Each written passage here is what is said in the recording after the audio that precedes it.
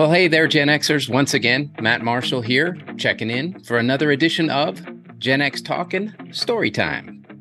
Today, we'll be talking through a great little adventure I had a couple of years back while hiking in Colorado. But first, I just wanted to remind you all to comment, like, share, subscribe, wherever you get your podcasts and on your favorite social media app. Without the support of you, we're just talking into a mic. And we'd rather like to know if we're making a difference out there. And now, on to the story. I took a trip to northern New Mexico a couple of winters ago. I spent about 4 days recording my parents for a podcast. And by the way, if you still get a chance to talk to your parents and you can find a chance to ask them questions about their lives, take it. Well, while in the area, I went on a hike to Ice Lake, just west of Silverton, Colorado. And I was planning on doing it by myself, just because I normally like to hike alone. And the drive up was early, it was uneventful, got to the trailhead about 7:30 a.m. And there was one other vehicle there. It was a truck. It's parked at the trailhead. And there's this kid. He's maybe 19, 20 years old. He's just walking around his truck several times. He's opening the door over here, going in, looking around, goes around to the back, opens it up, digs around a little bit more. Almost looked like he was living out of his truck. Now, aside from my security mindset saying the scene looks a little strange, I reckon it was okay. So I get my pack with my food, water, emergency supplies. Yes, that old prepper nut gene coming out in me. I tightened the laces on my boots and I started walking to the trailhead. I was reading the sign when this kid comes up to me and he says, "You headed to Ice Lake?" And I say, "Yes." He says, "Have you done it before?" And I said, "No." "Cool. Maybe we'll see each other on the way up." He sets off on what to me appears to be a sprint. And I start more of a marathon pace. Mind you, this hike is 3,000 foot vertical ascent and about 4 miles up. And I'm about a mile into the hike, looking ahead, and I can see this kid at times, and then I lose sight of him. And eventually I get to this spot where there's a switchback, and just off to the switchback, there's a beautiful frozen waterfall. So I stop to take a few pictures and videos. And as I do, I see the kid on the other side of this waterfall. He's walking back toward me. He had gone the wrong direction. It was backtracking. So he comes back over and we start talking together and hiking together in the correct direction this time. And me behind him, he quickly outpaces me again. Now I get to another part of the trail. And at this point, there was, some snow on the ground and it's about 32 degrees outside. It was warming up by now. And I somehow caught up with this kid again. And he was resting on the side of the trail. We chat for a bit. I grab a snack and a drink, and I offer him some, which he accepts, indicating he didn't have any food with him. Now, by now, we're 2 or 3 hours into this trip, and the snow's getting deeper, and he's not getting ahead as quickly. I came relatively prepared with wool socks and boots, and this kid is wearing hiking sneakers in 4 to 6 inches deep of snow. So I gave him a pair of gaiters I had in my pack. And we're both sliding around a bit on the steep parts, but we're making it. And he, of course, pulls out ahead again. I stop again to drink and for a snack and, of course, rest. And I think I'm not going to see him again until the top. But in the last half mile or so, the trail gets a bit lost and I catch up to him having gone the wrong way again.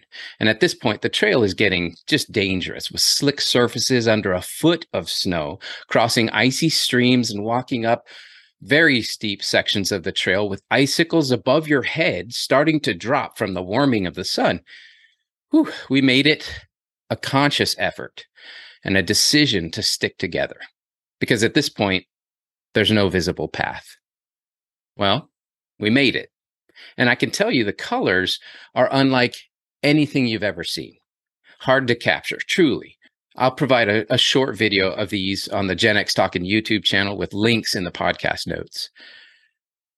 When we got to the lake, we sat down and we talked and we found out that, apart each of us was considering quitting multiple times. This was actually one of the reasons he was purposefully slowing down so I'd catch up. I do believe neither one of us would have made it if the other wasn't there. So this episode of Storytime brings out, a few important points for those who take physical and mental health seriously as part of their prepper planning. We know that keeping ourselves healthy as part of our preparedness planning is very important. And so we often can find ourselves all alone on a long bike ride or a single or multi-day hike. And as we see in this story, if we don't prepare appropriately, it could mean the difference between a fantastic adventure or a failed attempt. And in worst case scenarios, it could mean life or death. So, what are some applications we can take from this story time? First, on a positive note, always keep in mind how important it can be to practice what you preach. How else will we learn if and how the contents of our bug out bags work if we never use them?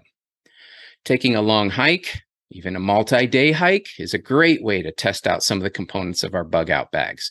Consider looking at weather and conditions ahead of your trip.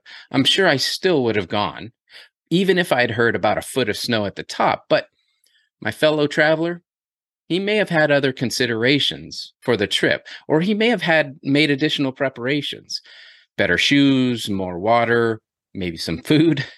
But then this also could have been his way of presenting himself with the scenario and seeing how he responds and gets through it. Consider the possibility of running into others and be prepared to help. Now, there's always the possibility of meeting others on a trail while hiking or biking or just generally while traveling. And in many cases, we're hard-pressed enough to want to carry food and other supplies just for ourselves. But when measuring out the weight of adding that additional power bar or another life straw that someone else could use, consider how important having the means to help others might be. After all, one is none, two is one, right? This also could mean you yourself might have something that another person might really benefit from. Consider that even though we may feel better hiking and biking alone, I certainly do, almost always we can be better together. Having multiple people in an event to support each other physically, mentally, emotionally can be very important and can mean the difference between the thrill of victory or the agony of defeat. Oops, there's my Gen X showing again. Hope this helps at least someone out there. Respond well and recover faster. Until next time, this is Matt Marshall signing off. Better be prepared.